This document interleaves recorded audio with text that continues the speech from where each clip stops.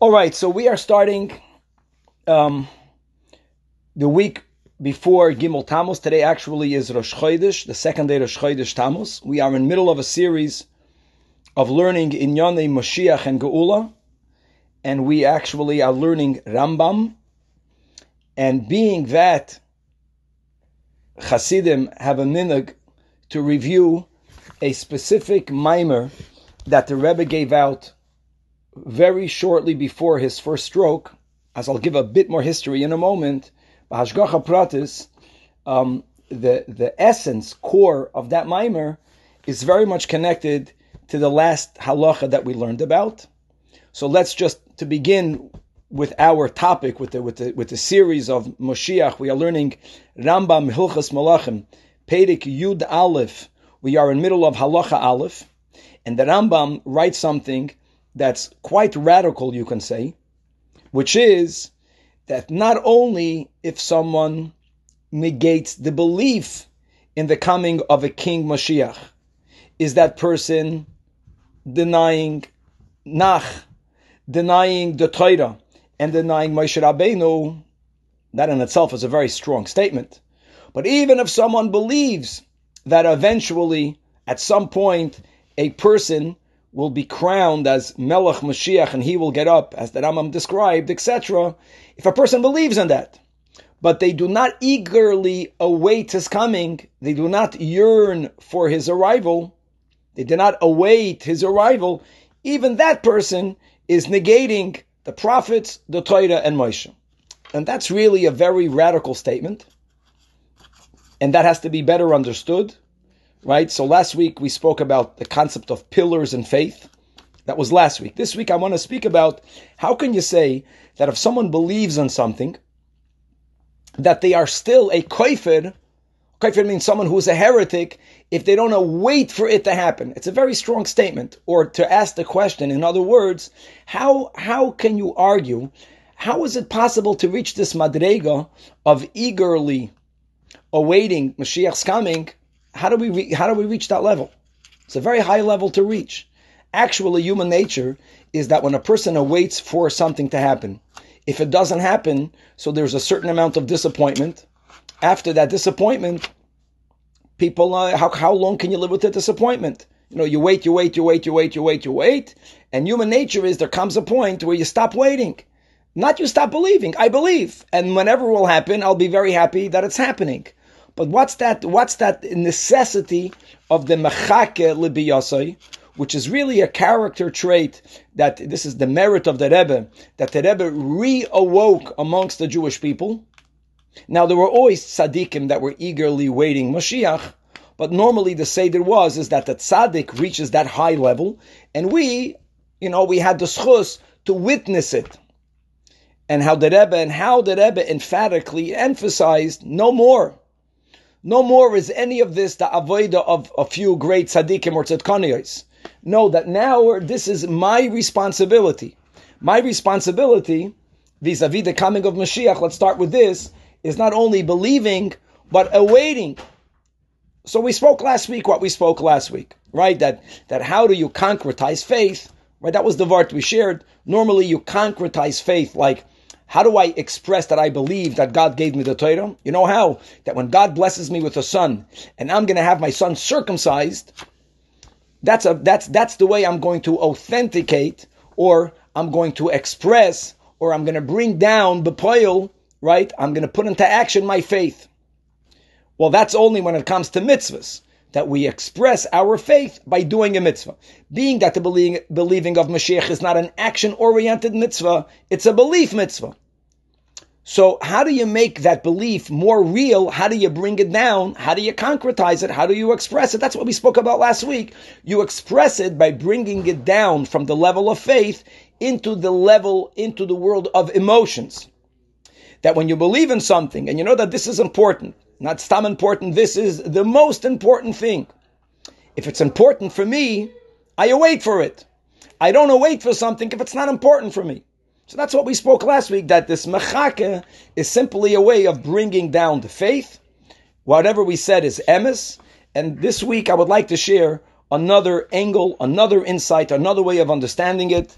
and by giving the following relatively lengthy Hagdama, and it's not only B'Shem Hagdama, but it's also a minig amongst Hasidim to learn at certain times during the year certain Hasidic discourses.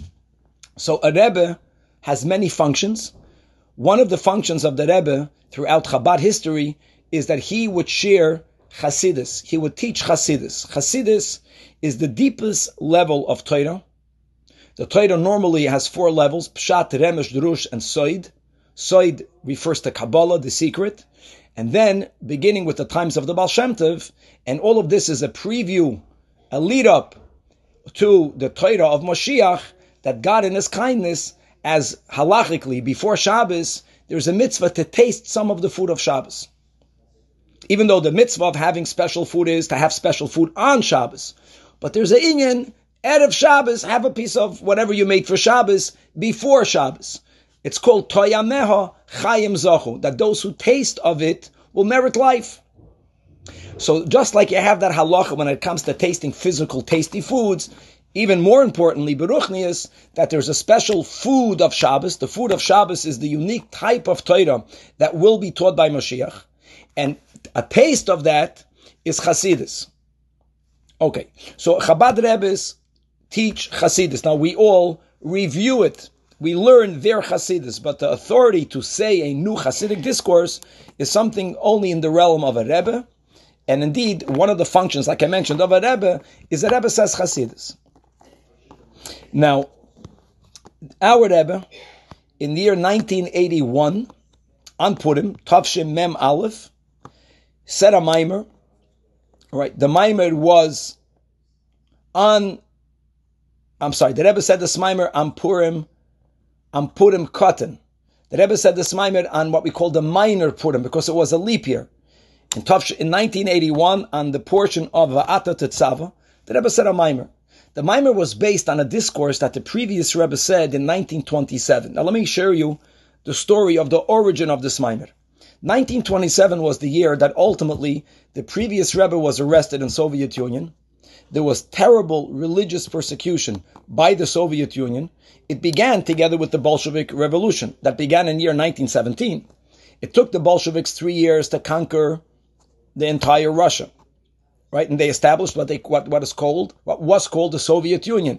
And as of the year 1920 going forwards, their war against religion, mamish, grew. They had a special, federal organ that was there to uproot Yiddishkeit. It was called the Yesvetskia, or something like that. Its officers, sadly, were Jewish people who they knew how to identify Jews. They knew who within the Jewish community has to be taken out in order to stop the practice of Yiddishkeit. And over the course of the next 7 years, almost all communal centers in the Soviet Union closed down.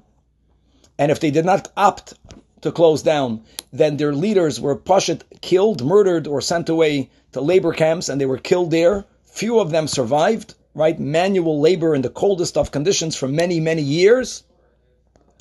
And the Frierdiker Rebbe and Lubavitch and Chabad was the only Jewish organization that felt in principle that we're not allowed to buckle. We're not allowed to buckle. We viewed this as a time where there is religious persecution, which it was, coming from the government, that Jews have to be willing to go on Mesiras Nefesh. That means that they have to be willing to give up their lives al Kiddush Hashem, which is it's a painful part of our history, all right? And the Frierdiker Rebbe was very effective. It was tragic because all of the Chabad Hasidim that originate from Russia, all of us, right? My grandfather, Steri's grandfather, all of the Hasidim, either they or their parents or their uncles were killed or they were sent away in Siberia. A Fruma Jew, especially if he was a Lubavitcher Chassid, and the reason why they fought against Lubavitch is because the other private Jews remained private. And they really did not uproot. If you as an individual kept Shabbos, they wouldn't bother you. But if you were to teach keeping Shabbos to the next generation, they were crazy about that. But they understood the importance of education. And until the collapse of the Soviet Union, which happened at the end of the 1980s, the most paid worker in the Soviet Union, more than a doctor, was a teacher. And that's something that we should learn from these wicked people. And indeed, the Rebbe gave the greatest chashivas to educators. Mamish, the Rebbe gave a lot of love towards everyone. You can argue maybe more to shluchim, the most the educators. And if they were educating young children, they got the biggest kavod of the Rebbe. Because that's really the most important job in the world. And that begins with parents, that we who have the merit of having children in our home, that educating them is the greatest reason for which we came into this world.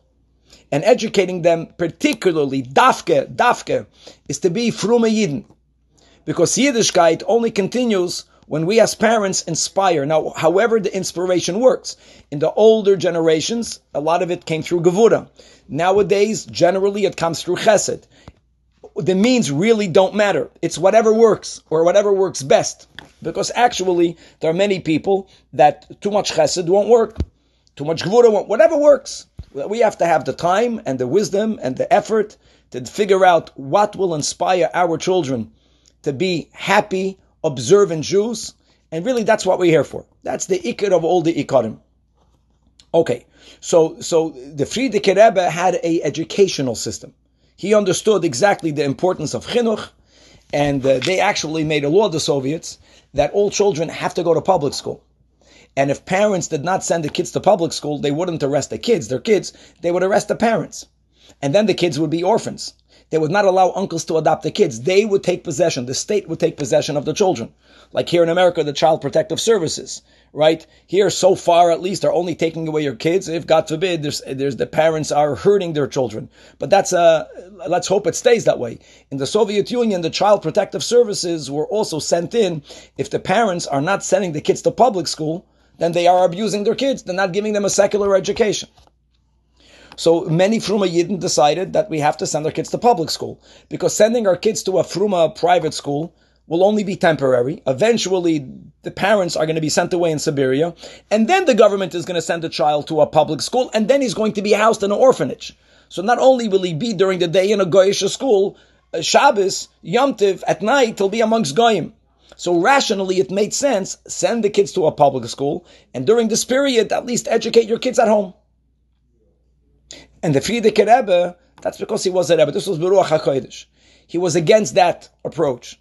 The Frierdiker Rebbe's position was not rational. But the Frierdiker Rebbe is a tzaddik, and he knew exactly what God wanted. And he said that we have to go al Kiddush Hashem by sending our kids to Jewish private schools.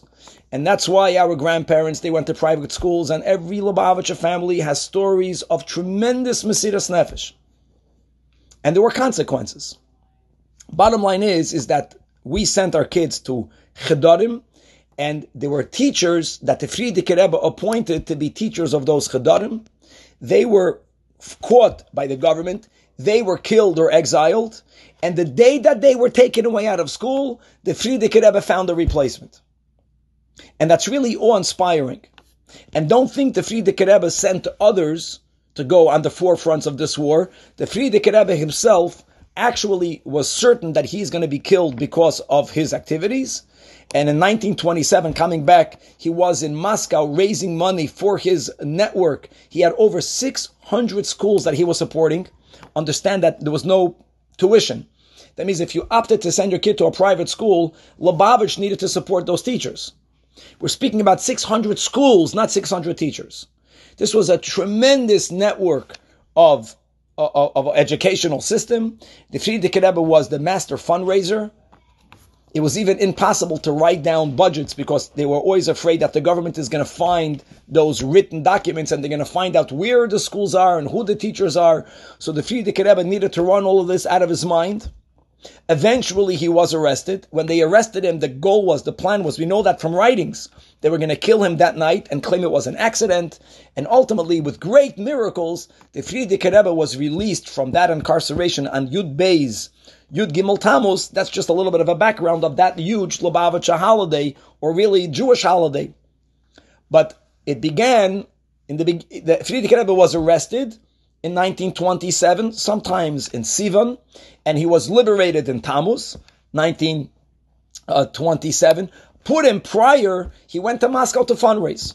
And at that time, the KGB had spies watching him, shadowing him.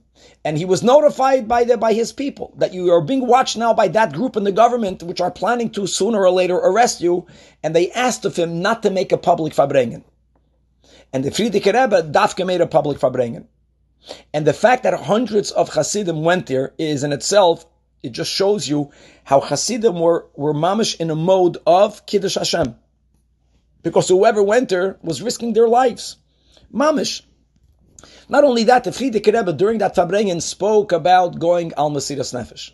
And he spoke about Jews in the times of Mordechai during the decree of Haman. And actually during that Farbrengen, he stood up and he ripped open his garments. Mamish, he ripped open the shirt. And he told his Hasidim that when you see this body being burnt by them physically, don't give up. He was convinced that they're going to kill him. And his goal was to inspire his Hasidim to the level that even after they murder him, the movement should go on. It was a nest that he was not killed. So he said a mimer. And the mimer was about Mesiras Nefesh. So 1941, the Rebbe said a mimer based on that mimer. And let me share with you the synopsis. And this synopsis is so relevant in these Corona days, which is really the last moment of Galus, coming back, and that will explain another insight in why is it that if you don't await the imminent coming of Mashiach, then a person is considered a heretic, which is again a very high, difficult level to reach. The Nakuda of the mimer, it's a very deep and long mimer. The Nakuda of it is as follows.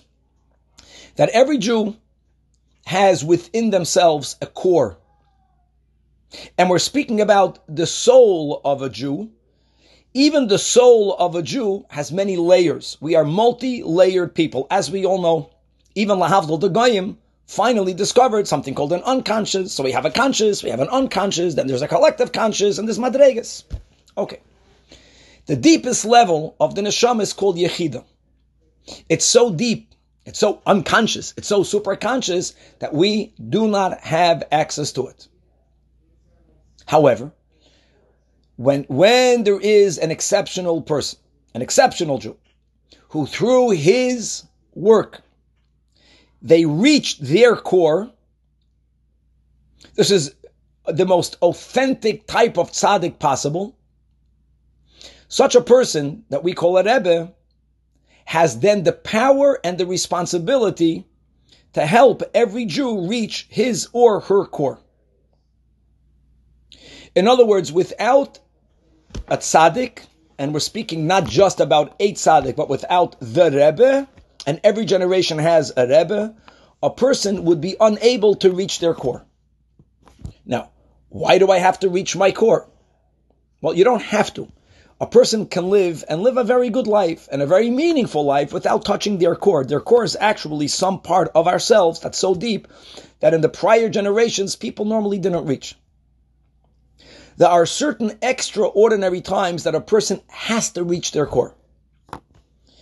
And the Rebbe in this Maimer speaks about two of such times. There are two models.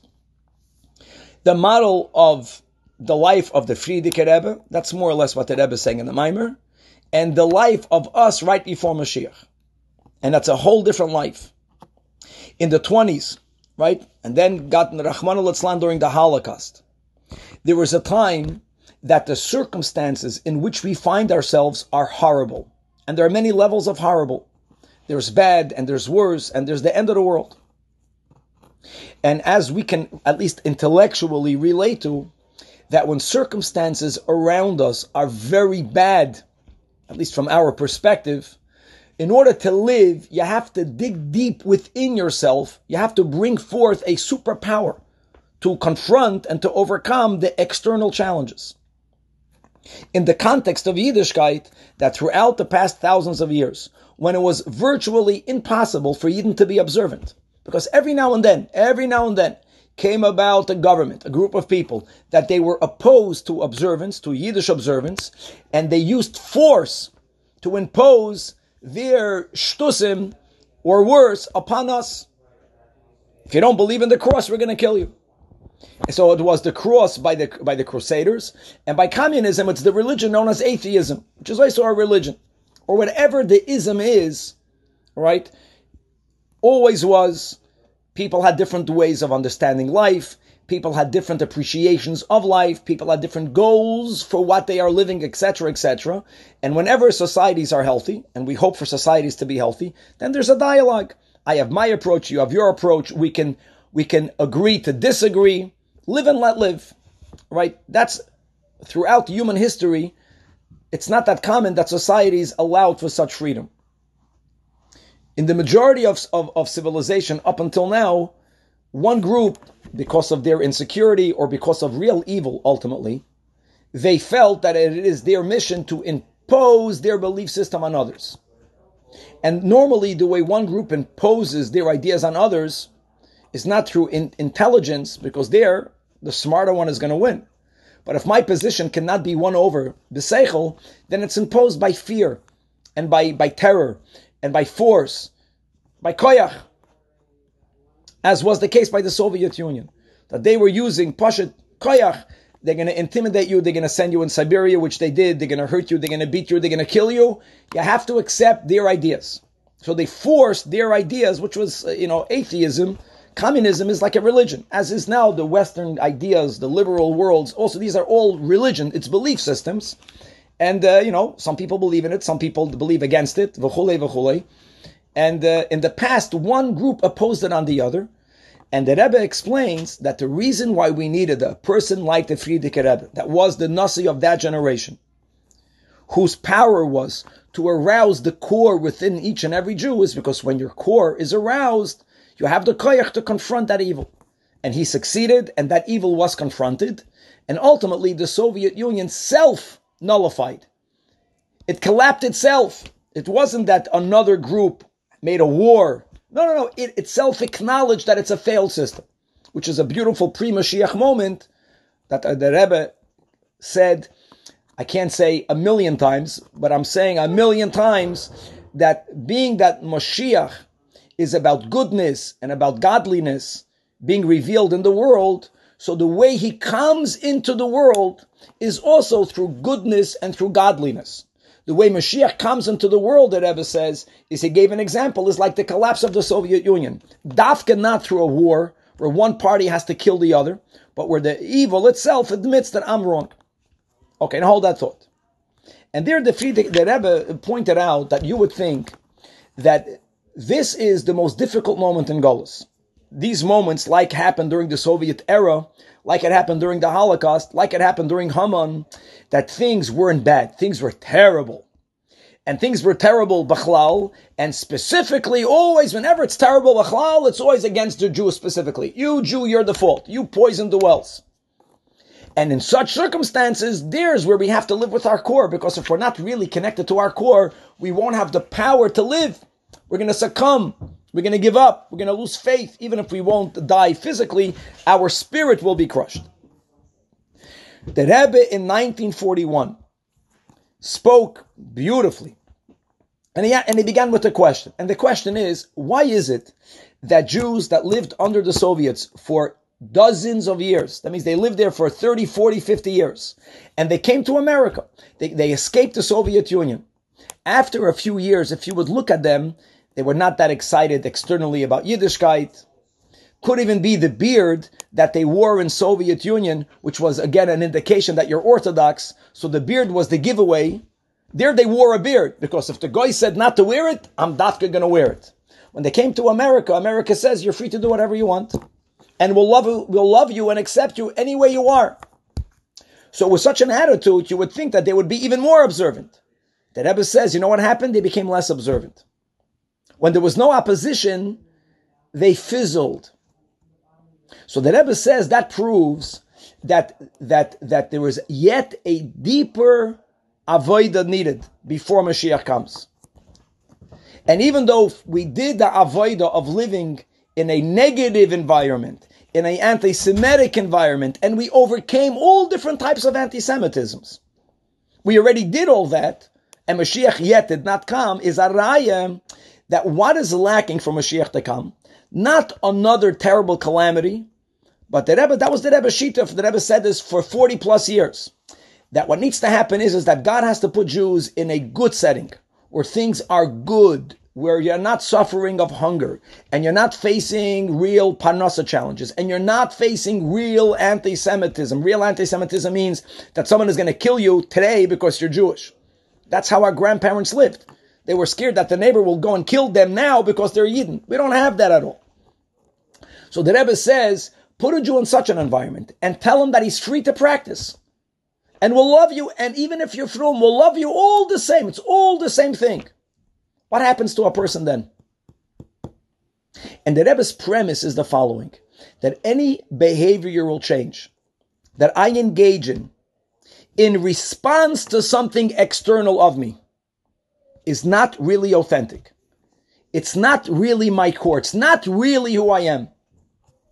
When I'm speaking about me engaging in a behavior in response to something external, I'm speaking both positive and negative. Negative means that the guy is telling me that I can't keep Shabbos. So then, you know what I told the guy? What, you are going to tell me I can't keep Shabbos? I'm going to show you that I will keep Shabbos. Jews did that. Sometimes they paid with their lives. But what stimulated their observance? Some outside negative force. Now, there's nothing wrong with that. That's gewaldig. That's amazing. That's very inspirational. But the Rebbe argued we don't need that to happen for Mashiach to come, because if that would have been what's needed, then Mashiach would have been already.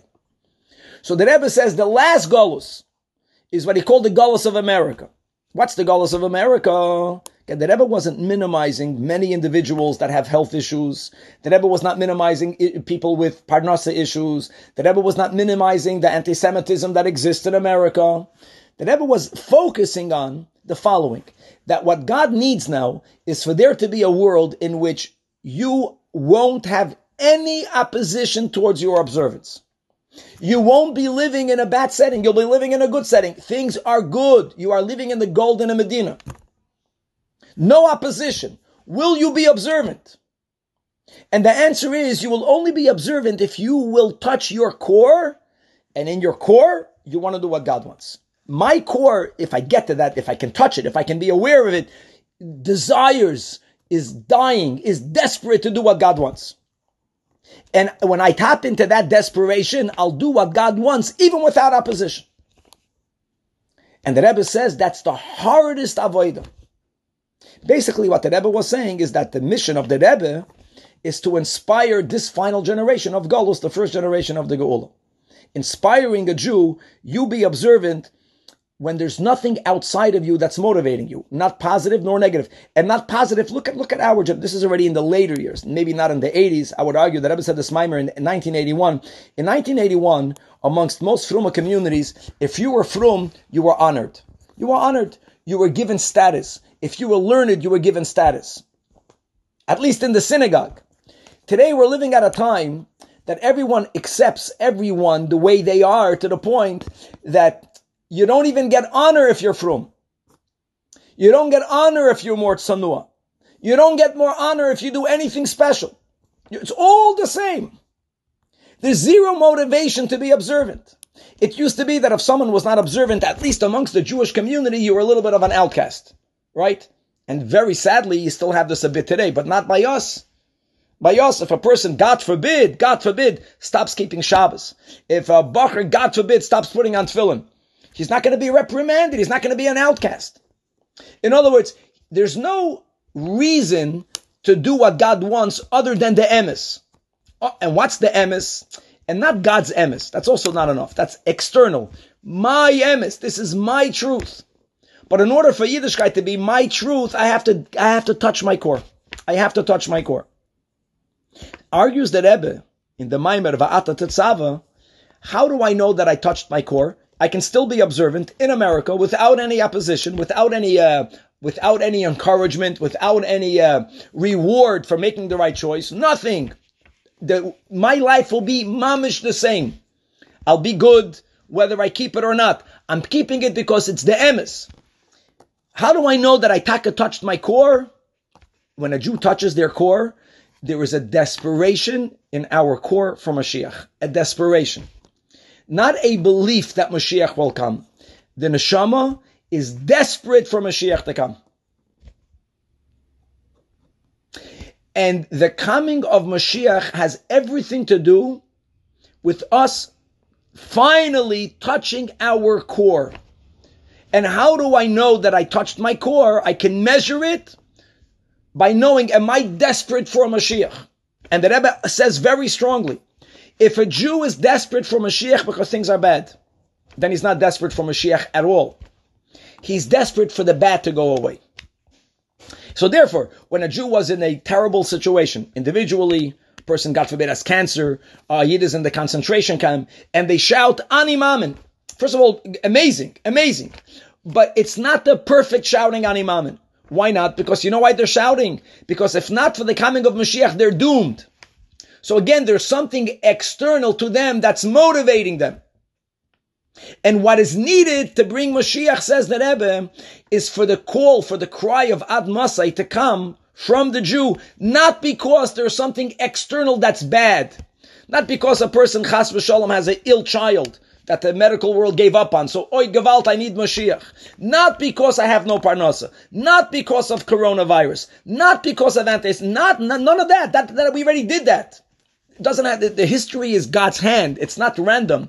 History does not repeat itself if it would be a pure repetition. Every new galus has a new purpose. And the Rebbe says that the final frontier that will bring in the redemption is dafke, when Yidden are in a setting where, why would I call out for Mashiach? Finally things are good. I finally won $30 million and I'm living in my dream house and I have my country house and all the kids are healthy and good and they're doing great in school. The Rebbe says, now we demand, you cry for Mashiach. That's what the Rebbe was demanding of us. And the Rebbe told us, don't shout Ad Masai because I commanded you to do so. That's not the hope. That's not the goal. That's me calling out for Mashiach for a external reason. Because the Rebbe told me to do it. No. I have to call out for Mashiach because I want Mashiach. Who said I want Mashiach? So the Rebbe says, my core is desperate for Mashiach. And the avodah pre-Mashiach is to get in touch with my core. It's something that we cannot do without the help of a Rebbe. But since we have a Rebbe, and therefore it's important to get better connected to the Rebbe by learning the Rebbe's Torah, by following the Rebbe's directives, this empowers me to get in touch with my core. And that, I'm going to just go off topic for a moment. Now I will link Mashiach and redemption, because the whole world already understands this. What's redemption? When a person feels that they're trapped today, when they use that verbiage and they want to be redeemed, you know what that means today? It doesn't mean that you're sitting in a jail somewhere under Stalin. That's not the entrapment of today. Again, we are living free. Entrapment is that finally, now that we're living in an externally free setting, we are becoming more and more aware how we are entrapped to ourselves. We have vices, we have challenges, we have limitations. And most of us nowadays, Dafkin Golos America, we are doing something that our grandparents had no time to do, nor were there tools. They didn't have the tools either, that we go today to therapy. All of that is part of the redemptive process. What am I trying to do? I'm trying to get in touch with me. I'm trying to free myself from my Yetzer Hara. I know I'm using religious words, but the Goyim Lahavdil are on that journey. I have my weak points, I have my vices, I have my phobias, I have my limitations, I have my Mitzrayim, and I'm trying to get rid of my Mitzrayim. And I'm using all the tools at my disposal. And it's bothering me. And sometimes, it's so ironic. You take a Jew today from the third world that's still struggling to make a livelihood. In their mind, right, take a Jew from Brazil when the economy is terrible. They look at an American Jew and they would think this must be the happiest person in the world. Amachaya, they have a house, they have chinuch, they have parnasa, they have dignity, and they always find it ironic that it looks like people that live in a backwards country, that mamish, there's no healthcare system, and there's no parnasa, and there's real tzaddis, external tzaddis, they seem to be happier. And dafka, when you look at people, look at even in our society, look at the people that are kaviyachol wealthier. It can look like the wealthier people are less happy. Yes, but you know why it's that way? Is because the people that have it good externally have therefore the free time to look inside. And inside, by no one is it fully rectified yet. That's the redemption. So when people ignore what's going on inside, then they can be very happy. Baruch Hashem, I have a piece of bread on the table. Once you have the luxury, which God is giving us, and God should give us more, and we ask for more. We're not minimizing our people that are challenged with many external challenges. Correct. But as a generation, no generation had it as good in Galus as our generation, and that's the point. Because now, you should be happy. Why would you be desperate for something from Mashiach? Why? Things are good because you begin to do inner work. And when you begin to do inner work, you begin to notice, I begin to notice that I have a lot of darkness in me, and I have a lot of limitations, and it's hard to overcome it. And I'm working on it, and it's an inner work. And I need to be redeemed. And I'm crying out for Mashiach. I'm crying out Mashiach, that Mashiach should save me, not from something out there. That is the cry that will bring in Mashiach. And that's why the Rambam writes that if you're not desperate for Mashiach, it's heretical, because the desperation is needed for Mashiach to come. And again, the desperation is not the desperation in the past. If it's the desperation because of a virus, if it's a desperation because of anti-Semitism, if it's a desperation because of a societal breakdown, all these types of desperations is not the desperation that authenticates the Ad Masai cry. That's not an authentic cry. That's crying out the way we did in the past, and Mashiach still didn't come, because we're crying out for Mashiach to be saved from something negative. Why am I saying these words? Because as it always happened, tragically, giving all the right justifications for people, assuming that everyone is well-intended, even if that's the case, there is an illness amongst the human psyche, has nothing to do with religion, and that is that people somehow link something good happening with something terrible happening. So there is this warped, corrupted way of thinking, it's cruelty, it's rishus, a evil way of thinking. You want Mashiach, you're going to have to suffer. This is a very cruel person. It begins, they're probably very cruel on themselves, which is not good. We have to keep ourselves accountable, but we're not allowed to be cruel to ourselves. These people are also very cruel to people around them. And in a communal sense, they like to speak about, this is pre-Baal Shem Tov. The Baal Shem Tov fought against this with his neshama. And it's tragic that people that call themselves Hasidim fell down this very dark, evil hole. And they go ahead and they go to communities and they preach to people that how wicked you are and how sinful you are and how much tshuva is needed. Now, hold on. No one is saying that we're perfect. God forbid. God forbid. But the way we grow, the healthy Mashiach redemptive way of growth is not, "Oy, how terrible I am. I'm going to do tshuva and I'm going to grow." No. Is that I have to recognize my strong points and my weak points, but it has to be balanced. And ideally, grow with your strong points. Being that I'm so good at something, go for gold. You're good. So why didn't you go into the Olympics and use it for something even greater? You see how good you are. And that's, when we have children, that's the healthier way of raising children. Not to shame them. "Oh, you're so dumb. You're so stupid. Only if you're going to make then you're going to get the 80 on your test or the 90 and then you'll be good." Right? What kind of horrible parent is that? So you have people that use the most horrific, outdated, cruel parenting tools still in the communal level. That, you see there's a corona and you see there's anti-Semitism. You think it's bad? Ho, ho, ho. You don't know. This is just the beginning. It's going to get very, very, very bad. That's if you do tshuva. If you don't do tshuva, it's going to be, the Holocaust will be like Gan Eden. And Achman al-Itzlan, that people are insinuating that, or they're even saying it explicitly. Now, how they have a platform is beyond me, right? These are common people. It's not that there is a tzaddik that makes such a statement. So before the Holocaust, by the way, even then, there were very few tzaddikim that spoke about it. They probably did not know about it. God hid it from them. The Frierdiker Rebbe said, God hid it from me. He did not know about it. But let's say the Chafetz Chaim knew about it.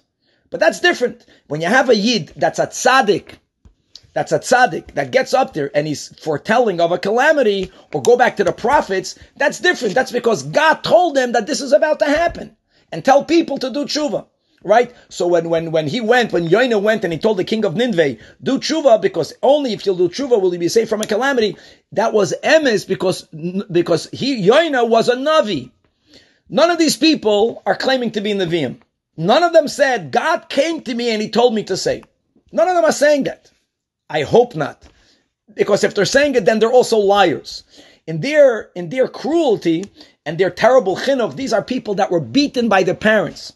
Maybe these are people that are frum because they were beaten into it.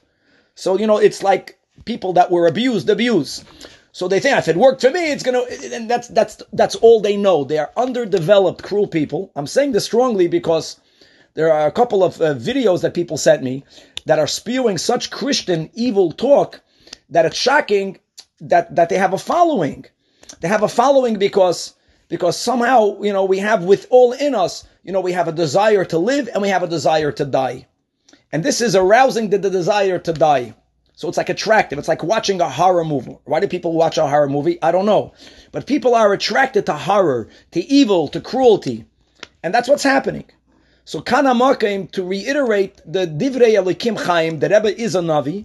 The Rebbe did basically say that God communicated to him.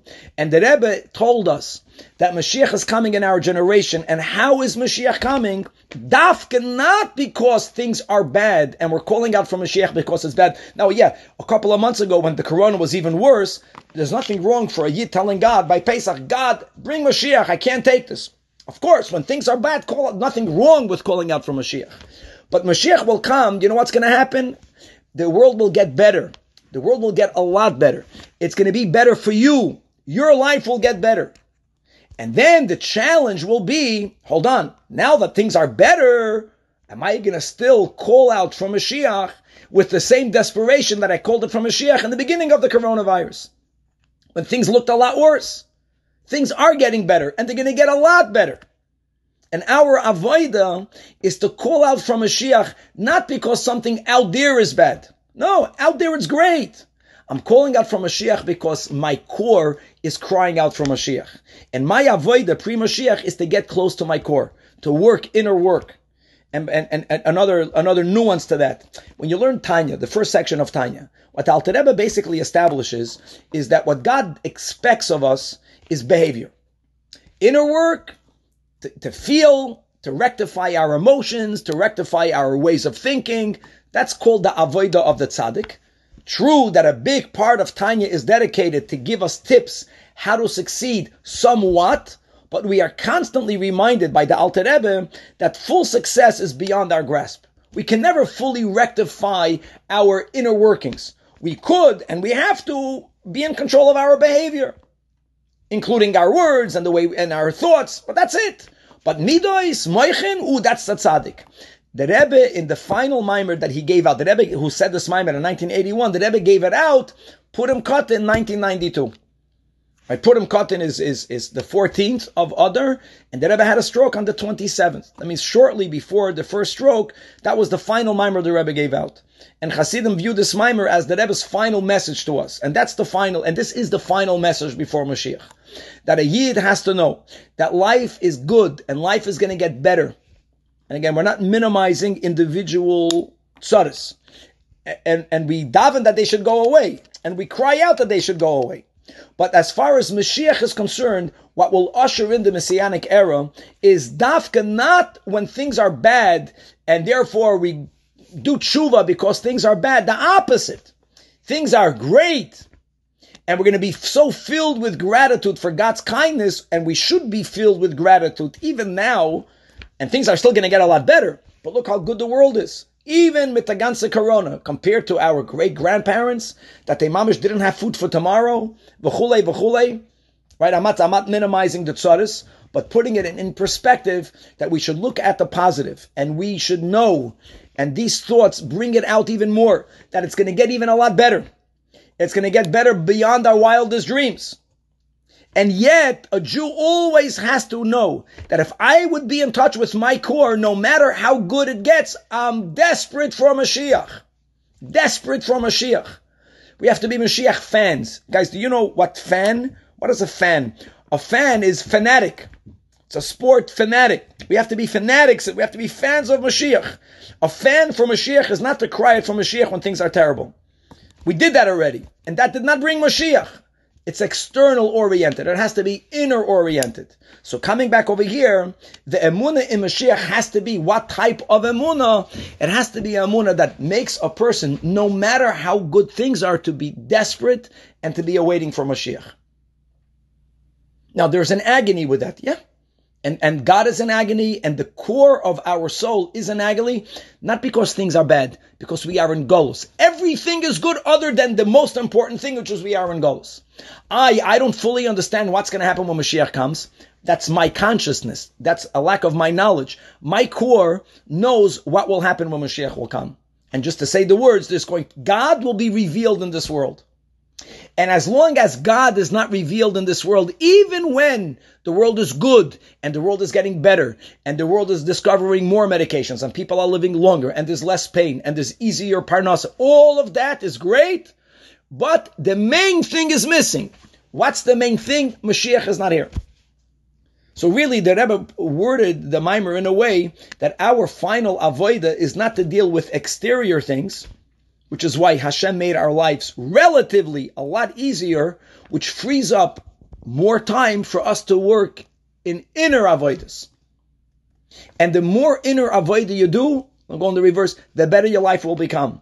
Because some people, they need a Kickstarter, sadly. We already had that in the past. So when things are bad, when there's a crisis in the marriage, they go running to the therapist. No, the goal is go run to the therapist when things are great. Just because good is good doesn't mean better is not better. And go deeper. This type of work of going from good to better is the whole era of Mashiach. What do you think when Mashiach will come?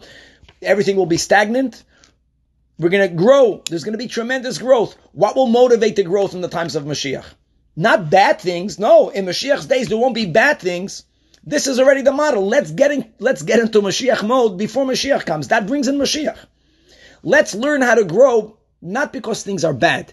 Let's learn how to grow in spite of the fact that things are good, or because of the fact that things are good, or other different ways of wording it. And this is the world that we find ourselves in, and we should all be zoicha to fulfill the Rebbe's directives of being desperate for Mashiach amongst abundance. So the abundance is up to God.